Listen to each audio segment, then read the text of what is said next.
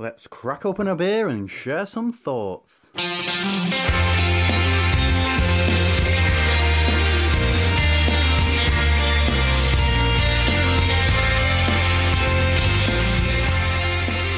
Welcome to Opinions, and we're back in your ears once again, and we are celebrating 9 years of the Beer O'Clock Show, aren't we, Martin? That's a long time that this thing's been running now. It is. I think you say this just to confuse Andrew and especially Luke of Rhythm and Brews, because they can never work out between Beer O'Clock Show and Opinions, Steve. That's true. Well, they're one and the same, but let's put it this way: it's 9 years since the Beer O'Clock Show product started. The fifth Opinions birthday is coming up in September for anybody that's keeping count. But as it's a celebration episode, we are not alone, are we, mate? No, and we have a very, very esteemed guest on. Welcome to Opinions, Mr. Matt Curtis. Martin and Steve, it's so great to be here. Thank you. It's great to have you on with us, Matt. Very much looking forward to chatting to you this week. And I know we're going to be talking to you about your new book, Modern British Beer, and we're going to be enjoying a few beers from that book as well. But before we get into that, as is customary on these celebratory episodes, we've got a few stats to share with our listeners. So this is actually podcast number 370 for us, and that's including all sorts of various spin-offs and little side projects that we've done in that time. And to date, we've featured 981 beers across all of those formats. Now, that's not unique beers. We've not quite done that number crunching yet, Untapped style. But trust me, that spreadsheet is coming in the future at some point. And over that time, there are a number of breweries that we've featured quite a lot, actually, and these generally don't change from year to year. So our current top three breweries are sitting at the top is Brewdog, which I think we've featured about 34 times on the show in terms of beers. Then it's Fuller's, and I think there's a very obvious reason for Fuller's, is because we feature them every year at the end of year show, but we also did that massive show where we did all of the vintages from a period of time. And then in third place, it's kind of a tie between Thornbridge and Beavertown, who have both been featured, I think, 19 times each. So, and then underneath that, there's a whole new load of breweries that have been featured quite a lot. So it'll be interesting to see how that begins to change maybe over the next year.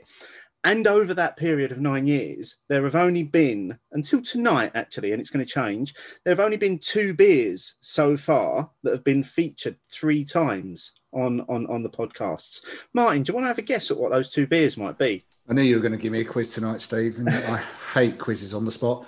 Jaipur? Jaipur is one of them, yes. It was featured twice on the old Beer O'Clock Show, so in its original format and then in the revisited. And then obviously you and I did the live show from Peakender, which Jaipur was pretty much the only feature of that show, I think. Yes, yeah, we tried talking about it as much as possible for about an hour. Yeah. And what's the other one then? Well, I was going to say Ghost Ship, but no. I'm not sure, given that you didn't reference Adnams in the top 3 breweries. So I have to admit, I'm a little stumped at what the other one might be. It's Gamma Ray, which I think you and I have actually featured twice. Have we really? On Opinions, yeah. Did we do it once at the brewery with Nick? Yes, we did. Because wasn't it the ultra fresh one we had? Yeah. Ah, yeah. Damn. Okay. So, and as I say, tonight there is a third beer joining that illustrious crowd. It's two beers a crowd. There's a third beer joining, and that is the first beer that we're drinking this evening, which is Fine Owl's Jarl. And you know what? We're not going to introduce this. We're going to get our guest to introduce this beer, because Matt, this is also the first beer that appears in your book, isn't it? It is, and very intentionally so, for many reasons, actually. But yeah, Fine Ale's Jarl, what a beer. It would have celebrated its 10th anniversary in style this year at Finefest, it was first brewed for the first ever Finefest 10 years ago. It's the second beer in the UK ever to be brewed with Citra. The first one was Oakham Citra, and the story of these 2 beers is actually intertwined with people in the industry at the time, and it's bittered with Citra, and Citra is a very bitter hop when you use it on the hot side of brewing, but it's also got all that lovely citrus aromatics. But it's also a pretty special place to go and drink a beer if you can ever get up to Glenfine, especially to Finefest, which is amazing. But I wanted to do the book chronologically by place. And I wanted to start in Scotland and work down to London and the southeast. And there was an obvious beer that would have been the first beer, which would have been Punk. But I decided that I wanted a beer that I love, because this book is basically very raw. It's very me on the page. And I wanted to start with a beer that I am incredibly passionate about. And Jarl was the obvious one. And you know, they say when you write a book, you have your beginning, middle, and end. And Jarl was the beginning. I think it really sets the tone for the way I write about the beers in the book. And it's one of my all-time favorite beers as well, and breweries, a proper farmhouse brewery. I think I first had this beer on cask in 2013, and it's been a favorite ever since. What can you say? 3.8%, 100% Citra, pale ale. It's delicious. I'm glad we've got 2 cans. It's very delicious. Shall we have a little cheers and welcome you properly to the show? Yeah. So thanks for that fantastic introduction on this beer. Cheers. Cheers. Now, that is bitter. It's just perfect though. It's like on a warm evening like tonight is. You couldn't get anything more drinkable than that, really, could you? It is superb though, isn't it? It is a superb, dry, bitter, fruity example of, and this is probably part of what weaves its way through your book, of the sessionable type of British beer as well. And you are right. I mean, cask is where I think most people would always want to have it. And if you wanted people to have Jarl for the first time, you'd probably want them to have it on cask. Ideally, up at Loch Fyne, and that the couple of pictures in your book, Matt, don't really help when you're sitting in your back garden in self-isolation. So I wish I'd skipped that myself. It does transport you when you start knowing a bit more about the backstory. I mean, I think me and Steve were talking that, aren't they coming up? Fyne are coming up for their 20th anniversary now? Yeah, something like that. Yeah, I think it's this later on this year. They're 20 years old. So they already had 10 years, half the time already, pre-Jarl. I mean, it's pretty amazing, really, when a lot of people would just go back as far as Jarl. I think something that's really important about this beer as well, because CAMRA, the Campaign for Real Ale, are publishing the book, and they've been really great, and they're really excited about it because there's a lot of stuff in it that is not very CAMRA. But I love Real Ale, and Jarl's a great example of a beer that is, I think it's best on cask, but if you have it in can or keg and bottle, it comes in all 4 formats, and mini keg or mini cask now as well, so I guess 5. But it tastes a little bit different, even though it's the same beer, but it is a great representation of how a beer can work across all the formats, and a bit of a great equaler to start with. I think that was really important for me. So, Matt, we've obviously mentioned we're going to talk about the book. I don't think we've actually titled it yet. We've just talked about the book. So the book is called Modern British Beer.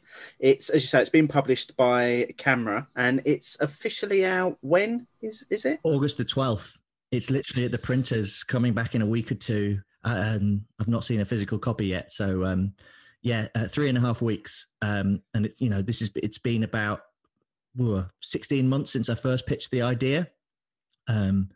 It's like a child. It's like I'm expecting the birth of a child. So it's going to be really emotional. You must be properly excited about it. Tell us, without giving too much away, tell us about the book. What is it about? How did you come up with the idea, and tell us the journey that you went on, essentially, in putting the book together and matching the wonderful photography that's in it as well, because we've been lucky enough to see a sort of PDF advanced copy of it, and it's a thing of beauty on PDF. I can't wait to actually see the physical copy of it. So yeah, basically tell us all about it. Thank you. On the design, I got a remarkable amount of editorial control. And I must say thank you to Alan Murphy, who was the commissioning editor, and Katie Button, who was the main editor on that book. They were both incredible, and they gave me loads of space, which I'll talk about in a bit, because I think it's quite raw. It's very much me on the page. It's not sort of like me edited. It's all out there, which is probably why I feel quite emotional about the book. Modern British Beer actually began in 2018. That's when I decided I wanted to write a book. I'd been freelance for about 3 years, and people would ask me, when are you going to do a book, Matt? And I really wanted to do a book, and I was almost willing to do anything. And I came up with this pitch for a book, and I met an agent in a beer garden and told her my idea, and she recommended a couple of people to pitch it to, but she was like, "Oh, this craft beer is going to be over in a few months. We want to get it out for Christmas. Can you turn it around in 3 months?" And I'm like, "Oh, that's not what I want to do." And I was struggling a bit to like find a home for it, and I put it to one side. And in the sort of late 2018, I went for a beer with Pete Brown, multi-published beer author and food author, and told him about my desire to write a book. And he just told me to wait, think about the idea, sit on it, it will come along eventually. And it's worth, rather than just going for any old book, it's worth waiting for the ones that matter to you. As fate comes around, two came to me at once. First, I got to do an opinionated guide to London pubs, which is my first book, which is out from a publisher called Hoxton Mini Press. When I got offered to do that, that was really exciting because I love pubs and London pubs where I lived for 15 years. But Modern British Beer, so I was approached by Alan Murphy from Camera Books at BeerX in 2020, just before the world changed forever. But we sat down and had some lunch, and he said, "Have you got any ideas?" And I told him about Modern British Beer, and he really liked the idea, which was I wanted to document kind of my experience as a millennial beer drinker. So I'm 38, so I've been drinking legally for 20 years, but I've always had a passion for beer. If I think back to it now, my dad loves his beer as much as I do. And when I was 16, 17, he let me try things like Duvel and Real Ale, and gave me a real taste for it. So I've always been really keen on beer. But I wanted to kind of document what it would be like, consider that if you were turning 18 now and walked into a pub and saw the beer that was on display, you'd see, Beavertown and, well, think about going into a craft beer pub that looks like a normal pub and you've got 20, 30 taps on. The beer has changed forever. And that's where the idea comes from, the fact that I think beer in the UK has completely changed, and it's not a fad as it was often called, craft beer. It's revolutionary. The styles, the ranges, the flavors. It's not wholly a niche hobby. This is something that's spilled into the mainstream, and I wanted to write a book about that. But also, when I started writing it, I realized that actually not a lot has changed.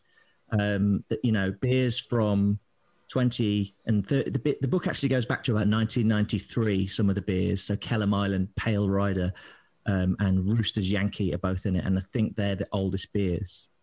And they were the first beers to use Cascade and American hops. And that felt like a real turning point.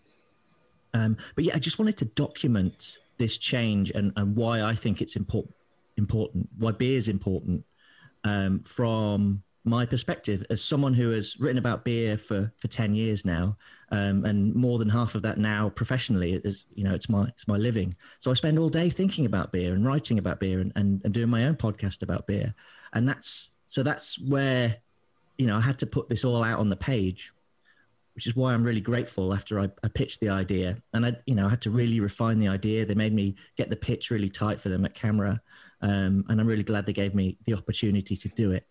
So yeah, it's very different if you've got my London Pubs book, which is like a little pocket guide to 52 pubs. This is 60,000 words. It's basically a thesis. It's my thesis on beer. But the way I wanted to tell it was through the beers themselves.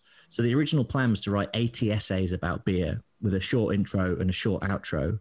But the intro ended up becoming like 10,000 words itself because I started writing my philosophy of beer and I realized I needed to put it all out there. So the book ended up being 10,000 words longer than planned. But yes, 288 pages, takes in 86 fantastic beers that I think when you put them all together, it's not, it's not the sum total of all beer in the UK. That's really important. I just use them as case studies. And there's big breweries. There's a couple of family breweries. There's some very, very small breweries. There's some very, very young breweries. There's some breweries that are about 30 years old. What was remarkable when I finished it, it was hard. I've never done things so stressful in my life, I didn't realize it just basically ate 3 months of my life from like February to April. That's all I worked on. And it was some days were horrible where I just couldn't get the words out. And some days were brilliant and I'd write 4,000 words. But when I finished it, stepped back from it for a couple of days and then read it, I'm like, this feels like a book. And I think it's really enjoyable. My aim was to write something that is fun and engaging to read. It's, you know, it's consumer focused. It's not based on the industry. It's for drinkers. It's for people like you and me who just love beer, and I want to document this moment in time. It's going to be out of date from the day it gets published, but it's this snapshot of now, and maybe over the years I'll be able to write updated versions and new philosophies and things like that. It's a good starting point for me as my first sort of proper full-length book. That's the short version. I think one of the things that came across there in what you've just said, particularly in the introduction to the book, is you do talk about how the consumer and how they should sort of take the book and how they should use it essentially. How important was it for you to get that particular message right in terms of, here's a book, it's what I think about beer. You may agree, you might not agree, but I'm sure we can all agree the beers are great. Was that kind of key for you to get across in that opening? It was interesting, that opening. It's a great question because when I first wrote the intro, I got about 5,000 words in, and then I went away from it for a little while, and I ended up deleting the entire thing and starting again because I wasn't really explaining to the reader what the book was about and why it was important to me to be writing it. Because the first part, there's a little bit of history, but it's not a history book, and it does say that in the book because beer history is its own vocation. It's almost a different kind of writing, but there's a little bit of history just to set the background so that I can explain how we all experience beer in our own way. And then I wanted to put my finger on why I love beer and we love beer and why we drink beer. So the first chapter is called The Broad Spectrum of Joy. Without giving too much away, it kind of talks about that history. And then I talk about my dad's experience because my dad was probably the biggest influence on me in terms of a beer drinker, from giving me my first pint of bitter to taking me to the US in 2010, where I had the beer that changed my life, Odell IPA, the beer that is, I'm a beer writer because I had that moment in my life that was pivotal. And, you know, then I start to talk about my own lens, but then I start to talk about the experience of beer, you know, and I think about all the time we spend online in these heated debates. Sometimes we have really fun and engaging debates, but like at the end of the day, it all comes from a place of passion and I think a place of enjoyment. So I wanted to get all that out there as part of, you know, it's kind of part philosophy, part thesis. It's like how I feel about the state of beer. And I really wanted to ground it in like, why the hell do we drink it? Like why is it there? You know, why are we so passionate about it? Why do we log our beers on Untapped? Why do we start podcasts and blogs? I wanted to figure all that out through the context of British beer specifically, because that in itself is super complicated. I'll tell you what, if the book had been out 9 years ago, we probably would have taken it as a challenge and ended up doing those 86 beers as 86 episodes of a podcast, because they do really document a really broad spectrum of what's available in the UK right now. Surely when you started, you had more than 86 beers on a piece of paper that you were going to feature in the book, or did you have less and it ended up becoming 86 beers? No, the target was 80, and then I did like a long list which got to around 250 beers. So one of the things I talk about in the book is regionality and how I think regionality is super important to modern beer in the UK. And I give examples of regionality in terms of flavor and style throughout the book. It kind of sets itself up actually, just writing about these different beers. And the whole book is divided by region. And that made it a little bit easier because it meant I could only give a region a certain amount of beers. And then once I got this long list, I started to go with my gut. That's how I think. Like, how do I feel about this? Do I really want to tell this beer's story? And I ended up with a list of 90-ish of beers that I wanted to get down to 80, and I got it down to 86 because there were some beers I just couldn't figure out any more space to cut because I would cut too much from a certain region, or I'd give one region more than the other. And like I said earlier, it's not like an example of all beers. I just use these beers as case studies. So in each region, there are older breweries. There are breweries that are a year old, and style. So what I didn't want it to be was a book that was just cask ale. I didn't want to go down that sort of camera stereotype. That was important to them as well. This is a big deal for them. There's a lot of beers in there that have never been printed in a camera book before. But I wanted to, there's always this conversation about how everything revolves around pale ales and IPAs. And I'm like, well, I love all styles. So I wanted the selection of beers to reflect everything. Like, there's loads of lager in the book. There's lots of stouts, and there's red ales and amber ales, and there's saisons, wit beers. There's 2 pastry stouts. There's some amazing beers in there. One of my favorite stories in the book is Black Sheep. That was like doing the research for that and uncovering stuff about like their history. It's like, is craft beer just history repeating itself? Like that was the interviews I did for that were like, I was like just smiling at the answers. So there's something for everyone, which is that's what the first chapter is about how everyone's beer experience is different. And this book is mine. And if we take you back to your starting point in the book, which is obviously Scotland, there is obviously a brewery which I think we have to talk about, because without them, craft beer scene in the UK or modern British beer wouldn't be the same without them.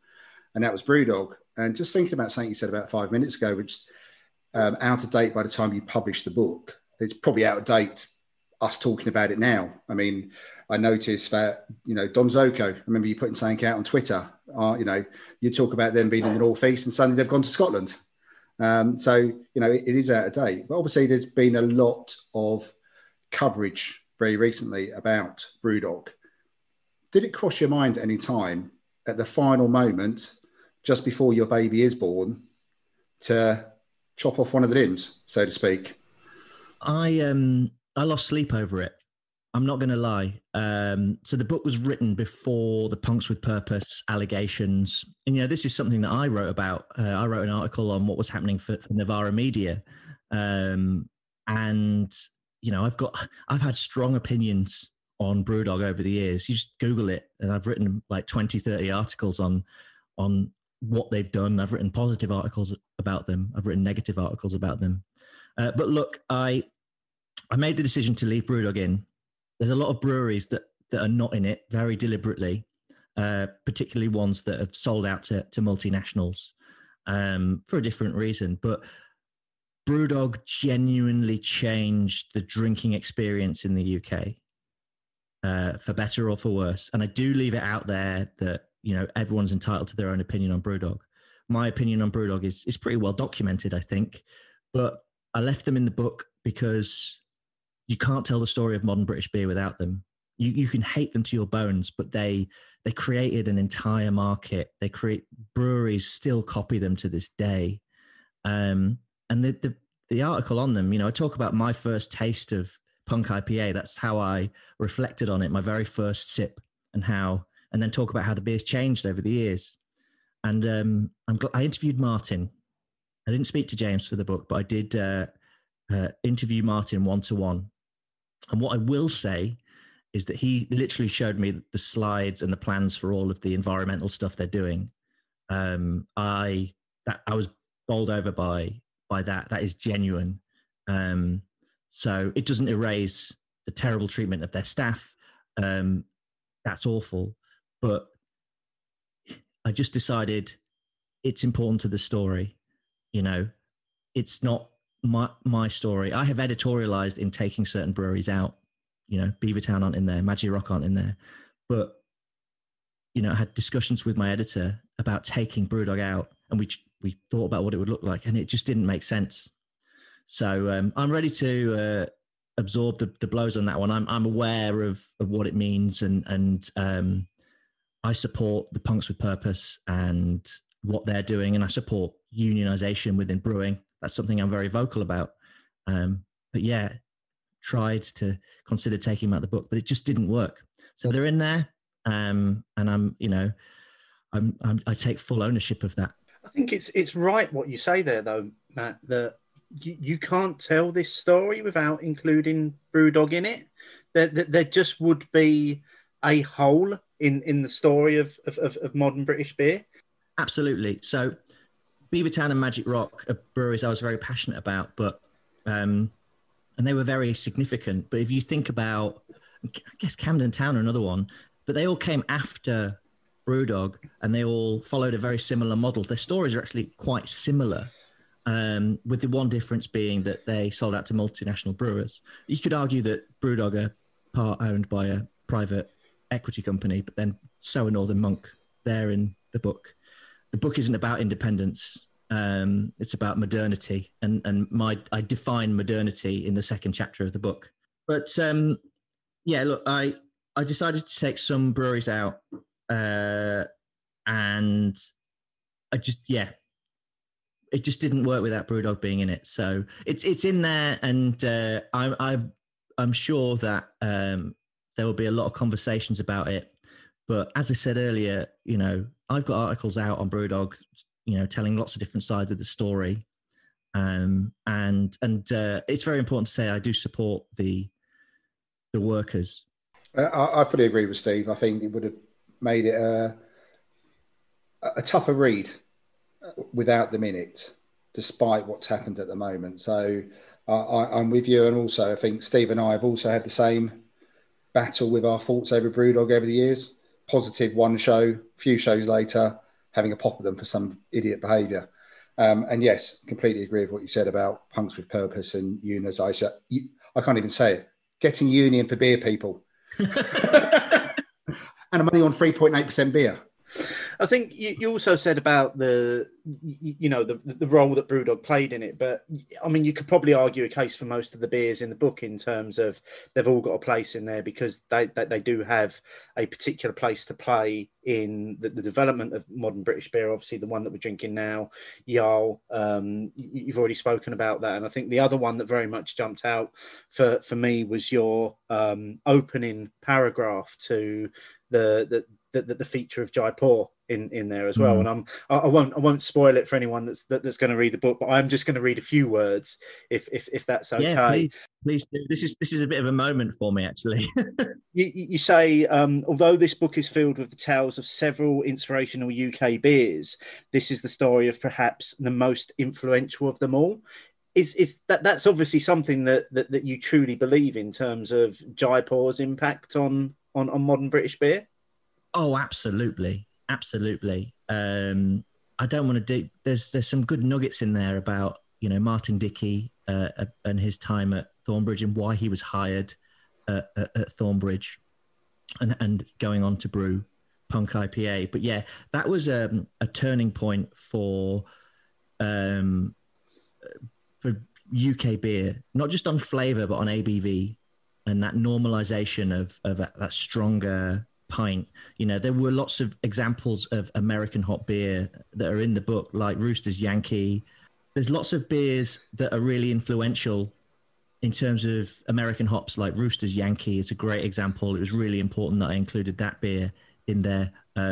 Oakham you put in JHB, not Citra, just because I like it more. It's my book. But Jaipur genuinely feels like this pivotal moment, not just because of the beer, but because who was involved in making it and how it was literally like a one-off for a party. And it just became this icon of Sheffield where, when you get out and get drunk on it, they call it getting Jaipured. And I had a pint of Jaipur at the City Arms in Manchester on cask for the first time in ages, a couple of weeks ago.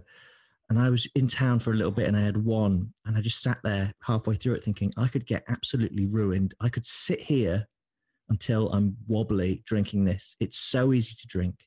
It's so delicious. It's Jaipur's best on cask.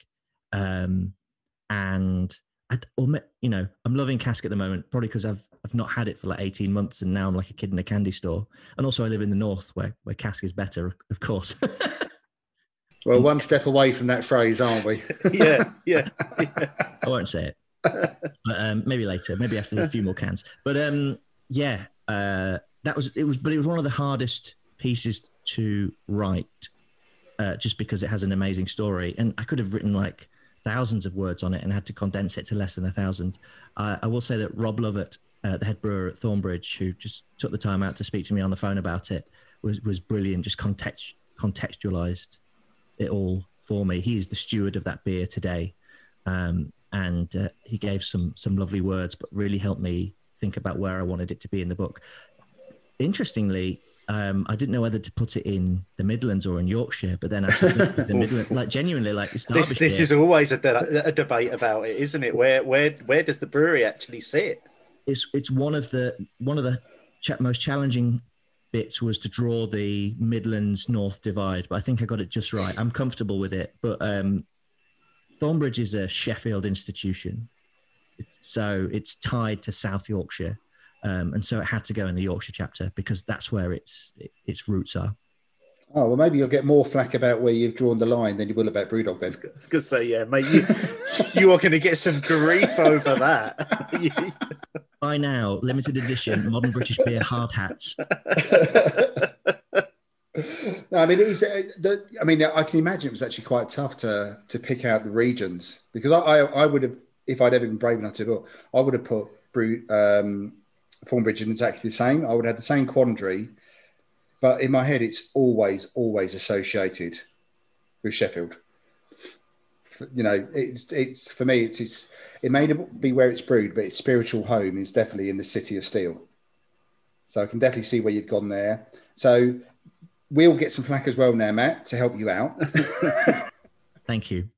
It's fine. No, as we said before the show, it's something I've prepared myself for because I have had the opportunity to do something about it. But if you think about the intro of that book, you've been lucky enough to read it. There is a lot about Brewdog, and I stand by how important their influence was, regardless of their terrible marketing and politics. But I also talk about the Colonel in the same way, and they're one of the most important breweries. I don't think either of you have got to the London chapter yet, but the Colonel and Brewdog are like, and Thornbridge are like the sort of pivotal breweries, really. For my argument, I guess. And I think that's the thing. When there's 86 breweries, 86 beers, you've sort of name-checked 3 there, just with the last one with Colonel, but they're pivotal for you. I think what people will be able to take away from the book is 3 pivotal breweries and beers for themselves out of that as well, because of some of the names you've got in there. I mean, I've just got up to about a third the way through, so I was just reading your piece about Mallisons and their Citra. And again, I hadn't realised that Mallisons did so much with single hop cask beers, as well as the Citra. Citra, I'm pretty good on knowing who's doing that one, because it is, one of my favourite hops, and everyone sort of homes in on the Citra single hop beers. So I think a lot of people will take away their pivotal breweries and beers. For me, Thornbridge Jaipur is one of my own personal epiphany moments. But for other people, it will be different beers, different breweries in different settings. And I think they'll get that from what you're saying, the words plus the pictures as well. Absolutely. And you know what? In taking out some of the breweries that did decide to sell, that freed up room for breweries like Mallinson's and Torside, and Rock Leopard, and Anspach and Hobday, by taking out these breweries that had gone down a more traditional capitalist route. It freed up the space to write about these other breweries, and I think that's part and parcel of the book. It's really important to me, and I'm really happy that there's some breweries in there that have not been written about much before, and that's exciting to me. I think what's also exciting is that this is a camera-backed book as well, because like you say, there are a number of breweries and beers that you wouldn't normally see featured at festivals or championed or really even name checked in, say, the monthly CAMRA publications or on the website. So it is a very diverse range for CAMRA in there. They're celebrating their 50th or coming up for it, aren't they? It's all wrapped into their 50th celebrations. So it does feel like this book wouldn't have existed 5 years ago, to me anyway. And can I tell you, they love it. The people internally at CAMRA head office. I think I'll get a mixed reception from the branches. I do know some really great CAMRA branch managers up here in Manchester and a couple in London who I know will really like it because they're pretty progressive. But yeah, there's a lot of good cask beer in there. And there's a lot of amazing cask beer in there. It was really important to feature some really strong cask breweries. But, Neon Raptor are in there. That's probably the most out there beer in the book, the Centaur Army, the highest rated UK beer on Untapped that's had over a certain amount of reviews. Also, one that is made at least once a year. So one of the rules for picking the beers that helped me whittle it down was it had to be made at least once a year. So not a one-off beer you can never buy again. Some of the beers in there are core beers that are easy to get. There's a couple of supermarket beers in there, but then there's a couple like, I guess, Centaur Army and then Mills Foxpick, where they make less than 1,000 bottles a year that are really hard to get hold of. Probably even harder after the book comes out. But yeah, it's all about, it's modern British beer. So I wanted to showcase the whole gamut, really. And actually, the first line is like, this should be called Modern United Kingdom beer, but it didn't roll off the tongue as well, because there's 3 Northern Irish beers, which that's not part of Britain, part of the United Kingdom. But I've been to Northern Ireland a few times and just loved the scene out there, and just felt I really wanted to include some breweries I really liked. So it's got Boundary, Heaney, and Lacada. But they're lumped in with. Another thing I'll get shit for is it's in the same chapter as Wales. I'm like, why didn't they get the I just ran out of room. I'm sorry. So you're just deliberately sparking controversy, Mr. Curtis. Well, if it sells books. I don't know about selling books, but while you've been chatting, my yard keeps evaporating. I need to get into mine because I haven't got the same beer as you for the second beer, but I have got something similar to talk about, and it is from one of the breweries in the book. Okay, cool. I mean, the Jarl, just going back to that, that's almost a second 440 can gone on my part. It's so smashable. And do you know what? As it sits in the glass a bit, the bitterness dies down just a little bit. It's not spiky, is it? Yeah. I think you forget about it. I think you just generally are just enjoying the beer for what it is, and maybe not the harsh. I mean, harsh in the right way as well, and spiky, like Steve said, has sort of died away, because it always just leaves you with that lovely bit of dryness and bitterness at the back end, enough to get you to just pick up the glass almost immediately. It is, in that respect, it is the beer to just keep. It's just such a fantastic beer to return to all the time. It's a really great representation of modern British beer and modern Scottish beer, because it's single hop Citra, but it's this blonde ale style that really changed things in Scotland. I'm giving too much away now. People are going to have to read it, but yeah, I mean, I'm glad we did this beer. It's just one of the greats. I do just want to say as well, it's quite a difficult beer to get hold of. I tried many online shops to source it from, very few of which were stocking it. It seemed as though the only option was at one point to buy a case of 24 from the Fine Ales website, which is never a bad thing. Let's be honest, they're not going to get drunk. And I did actually drop Ian from Fine a DM and said, look, where can I get the beer? We want to do it on a show. And he did very kindly send ours down to us. So I do just want to say thanks to Ian for making sure that we could actually enjoy these beers on tonight's show with you, Matt. And I nearly didn't have any Jarl either. And can I say thank you to Lindsay at Cloudwater? So Cloudwater have some cans because they're doing a live stream event with them this Wednesday, which will be the Wednesday gone by the time this podcast is out. But they got some down to me this morning, which I bought from Cloudwater's online shop. But I got 4 though, not just 2. So there's more in the fridge for later. But yeah, thanks to Lindsay at Cloudwater for sorting the beers. But yeah, a great opener, and it's really great to hear about the book as well, Matt. I'm very much looking forward to that coming out. What we'll do is we'll put a link in the show notes to where people can pre-order it. So because that's available now, isn't it? Pre-orders on the book. Yes, and you can buy it from some very big retailers, but I do encourage people to buy it direct from the publisher or from a small independent retailer. Lots of tap rooms and bottle shops have been in touch with me about stocking it. And if you are a tap room or bottle shop, the minimum order is 10. So get in touch with me and I can facilitate that. But the guys at Siren took 50 copies and I was like, so that was emotional, like, thank you. So I'll be definitely going down to the Siren Tap Yard and doing a little event with them. Obviously they're in it, and a brewery very near them is in the book as well. So let's not spoil who that might be. Yeah. I think it's the grumpiest man in brewing. I don't know. But yeah, that's another thing, isn't it? Because you are actually taking the book on the road, aren't you? You're planning a bit of a tour to promote it, where by the sounds of it, you just get to go and drink at great places and talk about what a fantastic time you had writing this book. I think so, yes. I want to do a book tour. That's the plan. I'm trying to get the logistics sorted. It's quite complicated. But yeah, I used to do little tastings in London all the time for 20, 30 people. And I thought, what a great excuse to get out there and do that and maybe visit some places I haven't been yet, taste some beers, do some readings from the book, and then have a suitcase full where I sell them to anyone who's there. And obviously sign a few copies. That's quite exciting to get to sign a few copies.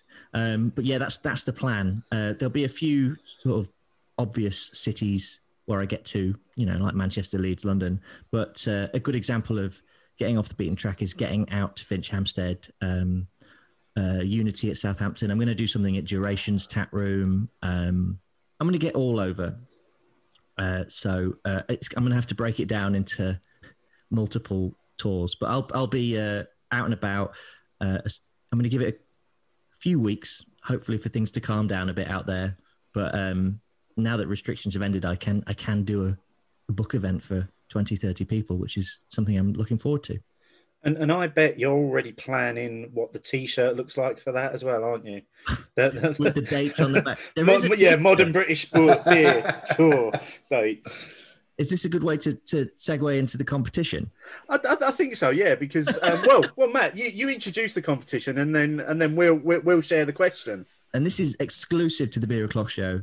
You guys are running a competition to win a signed copy of the book, which I'll personalise for you if you like, and a Modern British Beer T-shirt. So shout out to Tida Bradshaw, who did the cover design for the book. You might recognise her work because if you read my magazine, Pellicle, she did all of the logos and stuff for that, but she did the cover for the book, and it's been made on a T-shirt. So I'm not sure how the competition is going to work. You have to have been listening very carefully, but I think there's going to be a question on something I've said, and you've got a month to answer, so plenty of time to listen to the show.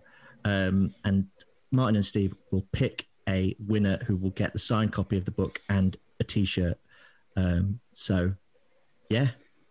And yeah, basically all you've got to do to be in with a shout of that is to tell us what the beer was that changed Matt's life. So if you've been listening carefully, you'll know the answer to that. Once you've got the answer, send it to us on a DM. Don't put it on Twitter for everybody to see, because that kind of negates the whole idea of it being a competition. You've got until Sunday, the 15th of August to get your answers into us via DM. And then what we'll do, we're recording on Monday, the 16th of August. We'll put all those names into a hat and we'll draw a winner. And then we'll be in touch to ask where you want your bits sent and if you want Matt to personalise the book for you as well. So it is a great opportunity to probably get your hands on it just after release. It'll be very soon after release. Yeah. I'll probably send it to you personally from my house. So, and if you're somebody who lives in Manchester, you might hand deliver it. If it's someone in the Northwest and I can get there easily, I will meet them in a pub and have a pint with them as well. There you go. Can't say fairer than that. Almost want to enter the competition myself, just to go and have a pint with Matt up north. You can meet me in the pub anytime and have a pint with me, Steve. There you go, Steve. Don't even have to enter the competition for that bit. Come to Manchester and drink some sparkled bitter. You'll love it. I do. And there we go. It's been mentioned. It's only taken, half hour, 40 minutes to get to that point. I've just come to the end of my Jarl, which I've really enjoyed, and I think it has been the perfect opener to the show and perfect to drink while Matt's chatting about his book there. So let's move on to the second beer that we're going to enjoy this week. The second beer this week for us, and that's me and you, Martin, is from Braybrook. And it's their Keller Lager. Again, a beer that features in the Modern British Beer book. Matt, you've got a slightly different beer, haven't you? Because you wasn't able to source any Braybrook for tonight. So I did check in a couple of bottle shops in Manchester, and I couldn't find any Braybrook Keller Lager. But I did have some cans which was sent to me by Lost and Grounded, of their new beer, Nostalgic, which is their 5th anniversary beer. An all English hopped lager. It's like an English hop Keller Pils. Keller Pils, spoiler alert, is in the book. We can talk about this, but there's a lot of lager in the book. The more I think about it, the more like there's loads of lager in the book. So I've got Lost and Grounded Nostalgic. So it's a slightly tenuous link. This beer isn't in the book, but it means we can all have a lager together. Well, let's have a little sip, and then you can talk to us about lager. Cheers. Fine by me. Cheers. That hits the spot. We were lucky enough to have Braybrook recently and speak to Mario from Braybrook when we did our lager special, and it just brought the whole story to life about everything they've tried to do. And if your appreciation and understanding of lager, if you listen to that show, hasn't increased, then I'd be very surprised, because certainly mine did, even from a better benchmark than it was 5 years ago. And yeah, the Keller Lager from Braybrook, it hits the spot. And today, this is again the day of recording. It's a perfect day for having a cold, crisp, flavoursome lager. I love it. So I love that podcast you did on lager, and Braybrook Keller Lager, as well as being representative of Market Harborough in Leicestershire. It's a part of the book, part of UK beer that doesn't get talked about a lot. Super exciting lager-focused brewery, but they are tied with Marsbräu in Bamberg, and Keller Lager is basically based on the core Marsbräu beer, AU. I'm not going to try and say the full name of it, unfortunately. I can't do it. But it's one of my favourite beers in the world. Not just one of my favourite lagers in the world, one of my favourite beers. And it's absolutely outstanding because the malt character in Braybrook Keller Lager, it's almost juicy, like not in a fruity way, but in like a barley sugar, like it gets the saliva flowing. It's great with food as well, but like it's a sensational beer, just a bit of German peppery hops. It's just a great example of how far lager in the UK has come. And not intentionally, but loads of lagers ended up going in, like, lol, loads of lagers. What's your kid texting about? It's loads of lagers. Ended up going in the book. Lost and Grounded Keller Pils had to be in there. That's hugely important. I don't want to, reveal too many of the breweries, but I think there's a lager in almost every region. There's, Utopian are in there. That was important. They're quite a new brewery. Isn't that a good example, though, of, Matt, what you were trying to achieve by talking about modernity? Because obviously, either lager and lack of choice back in the late 60s and early 70s was at the forefront of even creating and pushing people to bring camera about. And lager, mass-produced lager, is still such a large section of the retail, online and off sales for beer, that I think it's, again, referencing what we were talking about before, for you to just leave lager out would take a whole section of modern British beer out of the book. If you look at it this way, 70% of all the beer drank in the UK is lager. As a nation, we love lager. You go all over the world, people love lager, and they love it because it's refreshing. But, traditional British lager like Carling is not refreshing compared to the classic, Hellas lagers of Munich, for example, or the delicious Svetli Ležák of Prague. But so I wanted to include a selection of brewers that really showcased lager in its most delicious form and how varied it is, because there's lagers in it, but they're all a little bit different. As a nation, we love lager. You couldn't really write modern British beer. And if you think about it from a camera perspective, like, yes, they might, they fought against mass-produced keg beers from the 70s onwards. But if you go to the Great British Beer Festival or some of the other bigger festivals, such as the Manchester Beer Festival that happens in January, that will hopefully happen at the beginning of 2022, there's always a great lager bar. Bière Sans Frontières, don't they? They call it. And it's always rammed, and they've got all these amazing German and Czech and Italian lagers that people love drinking, and a lot of, staffed by camera volunteers who also love these lagers. And now I think we have a selection of British breweries to be incredibly proud of. The quality of lager being brewed, but not just the quality, the variety of styles. I think if you lined up every lager in the book, and there's 6 or 7, they all taste and look completely different.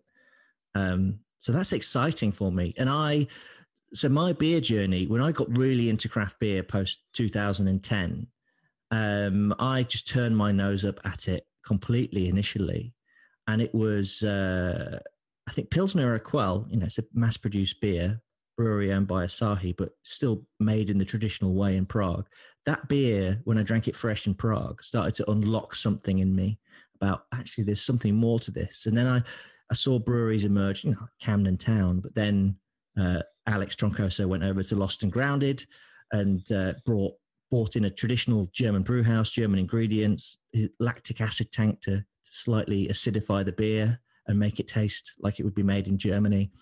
And that's the level of detail going into these beers. It's exciting. This is a new frontier. This is going to change. As much like people have become over the last 10 years accustomed to like hoppy beers, hazy pales and West Coast style pales, in the next few years, people are going to move away from sweeter mass-produced lagers. Because if you compare a Keller Pils or this beer to Carling's or Kronenberg or something side by side, you'll notice that a pronounced difference in sweetness. And I think once you're hooked on the drier, noble hopped versions, it's hard to go back. And I think you're just going to see a massive change, especially with you look at Utopian and Lost and Grounded, they're expanding, they're ambitious, that they want this to be the lager of the UK. And, Utopian in particular, a significance, because I talk a lot about ingredients and agriculture in the book. That's something that's really important to me. And Utopian using all British ingredients. And this beer I've got, the Nostalgic from Lost and Grounded, is all English hops. It was a collab with Mark Dredge, fellow beer writer, I must say that. But the hops are from Hewkins Hops in Kent, which is the hop farm I visited before writing this book. And it changed my opinion of English hops. The amount of care and attention to detail farmers like Ross Hewkin are giving English hops that's something exciting that's happening in beer right now. I think you're going to see a lot more English hop beers as the quality and availability improves, just because the demand is there now, really, especially, sustainability. So many hops are being flown over from Yakima or from the Czech Republic and Germany, Australia, New Zealand. There's going to be a limit to how much we can do of that. And we've got great quality conditions in sort of the 3 counties area and down to Kent and Sussex, that we can grow amazing hops. And I think we're going to taste more and interesting styles of beer, like fresh East Kent Goldings off the vine taste like fresh lemon. They don't taste like twigs. This twiggy beer thing, there's many reasons that came about, but like English hops, when they are properly handled, are amazing. And I'm drinking a beer right now that is a lovely example of that. I think I'll speak for both Martin and I when I say that when we did that lager special and Richard from Utopian revealed that their Chernay was 100% fuggled, we literally both fell off of our chair at that point, because I would if my life had depended on it, I would you're dead.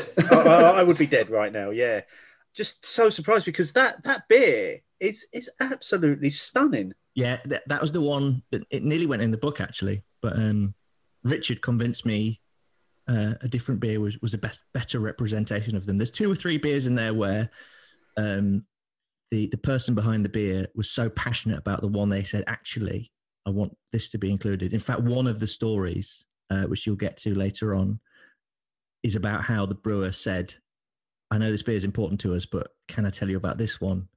And essentially told me the story, which I had to write. So, but yeah, that Chernay Specialny, incredible beer. Like, if that's what Fuggles can do when used effectively, then give me all the Fuggles. Yeah, I want it all. I want everything Fuggles now. Which is not something I thought you'd hear me and Steve say on this podcast a couple of years ago. Or me, honestly. But I'm a huge advocate for English hops. There's a lovely bit towards the end about a brewer using English hops. I think I've revealed too many breweries now, and I really need people to buy the book. So. But there's a lovely ode to English hops in one of the entries to one of the beers. So, yeah, I'm looking forward to people reading that one. I won't push you for any more examples of breweries, apart from the last one, whose beer we're going to feature a little bit later on. Because, as you say, we don't want to give it all away for free, do we? We want people to actually buy the book and experience that for themselves. And I know you've been very, very strict with us in terms of saying we're not allowed to talk about the end of the book. It's like spoiling an Avengers film if we talk about the end of the book. Avengers!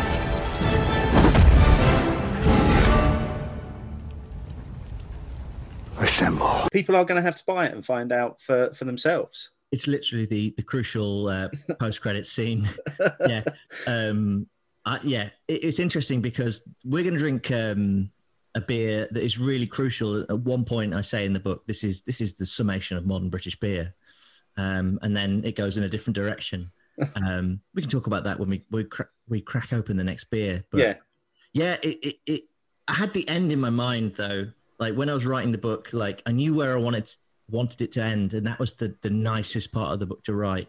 Mostly because, it's 60,000 words, and it's nice to finish something that length. But I had my idea of the conclusion, and it makes sense to me. I'm really happy with it, and it will. Again, I'll have my modern British beer hard hat on for it, because. It's a bold statement, but I think after reading the book, it should make sense to 99% of the people reading it. Some people will deliberately decide, I'm not going to like this book regardless. I've had one person tweet me saying, I'm going to read it with a red pen. So it comes out in August. So August, September. So if I start reading the letters page from October in the Canberra paper, that should cover us off for quite some time. What's brewing? Brilliant. Yeah.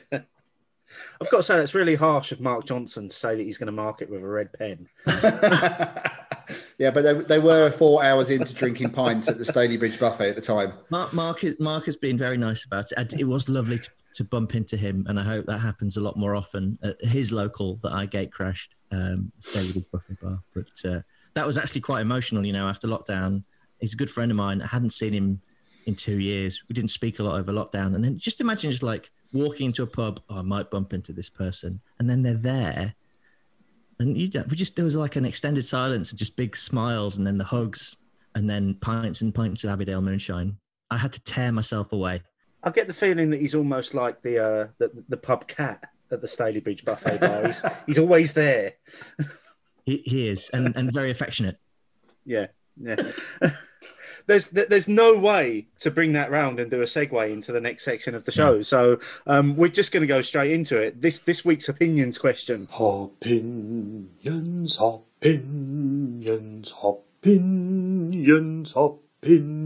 convenient. And it's a question that was set by Matt to tie in with the book, and that was quite simply, can cask beer be considered modern? So we had 515 votes on this. 85.8% of people said yes, 14.2% of people saying no.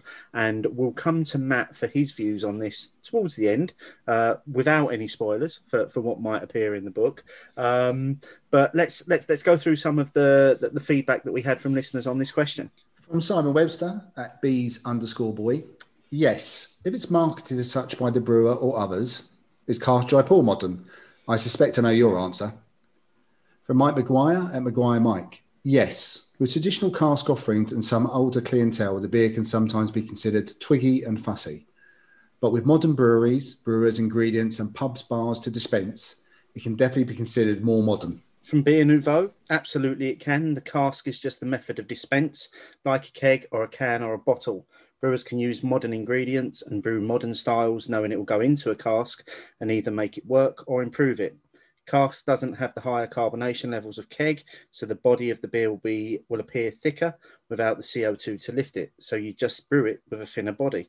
Modern styles such as pastry stouts are suited to cask through a hand pour and a sparkler, as that will help them with the smoothness of them. It really does come down to knowing the method of dispense and brewing accordingly. And then from Dr. Gaffer Katie of Nomadic Beers at Leeds Brewster, I voted yes, as I don't see any of the beers that we make at Nomadic as a cask-led brewery to be old-fashioned. Neil Hayden at Neil Hayden 747 voted yes. To a lot of people, cask is synonymous with the more traditional regional breweries. However, some of the newer breweries have reimagined it and made it something that a wide range of drinkers enjoy, not just the immediate idea of a real ale drinker. From the Ale Lady, yes, of course it can be.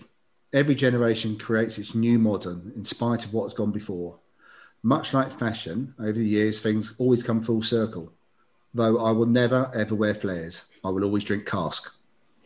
From Gideon Foster at Brewshack G, as a method of dispense, no, but what goes in the cask definitely can be modern in style. And from James Moosh, I don't think that whether a beer is modern and what dispense it is used are related. Modern beer can be cask, keg, can, bottle, just like traditional beer. From Terry Hodkin at Beer with Feather, I voted no because most are definitely not modern. However, I would love to see a classic West Coast double IPA similar to Pliny the Elder on cask, as I think it would work well. We're coming back to that. From James at Gammon Baron. It's exciting when breweries like Cloudwater bring out a cask beer. There is more to cask than twiggy brown ales and traditional hops. And finally, from the Ale Trail, only if served through a sparkler. Hashtag had to be said. Kind of expected that there. That one. Well said. Let's go back to that obvious one first of all. So, a West Coast double IPA similar to Pliny the Elder on cask. Would that work? Well, I had a beer on cask recently, not a double IPA, but one of my favorite beers. In fact, it's my fridge filler at the moment, Oregon Trail. I know you guys love it as well. I think in that beer, Andy has captured like the taste of San Diego. Put that on the can if you like. But I love that beer. And Heaton Hops down the road from me had a cask of it. And do you know what? I had 1 pint of it. It was really delicious. But that kind of beer, there's so many hop resins. The malt is so sweet. It gets quite cloying. You know, it's cask is meant to be quite refreshing and sessionable.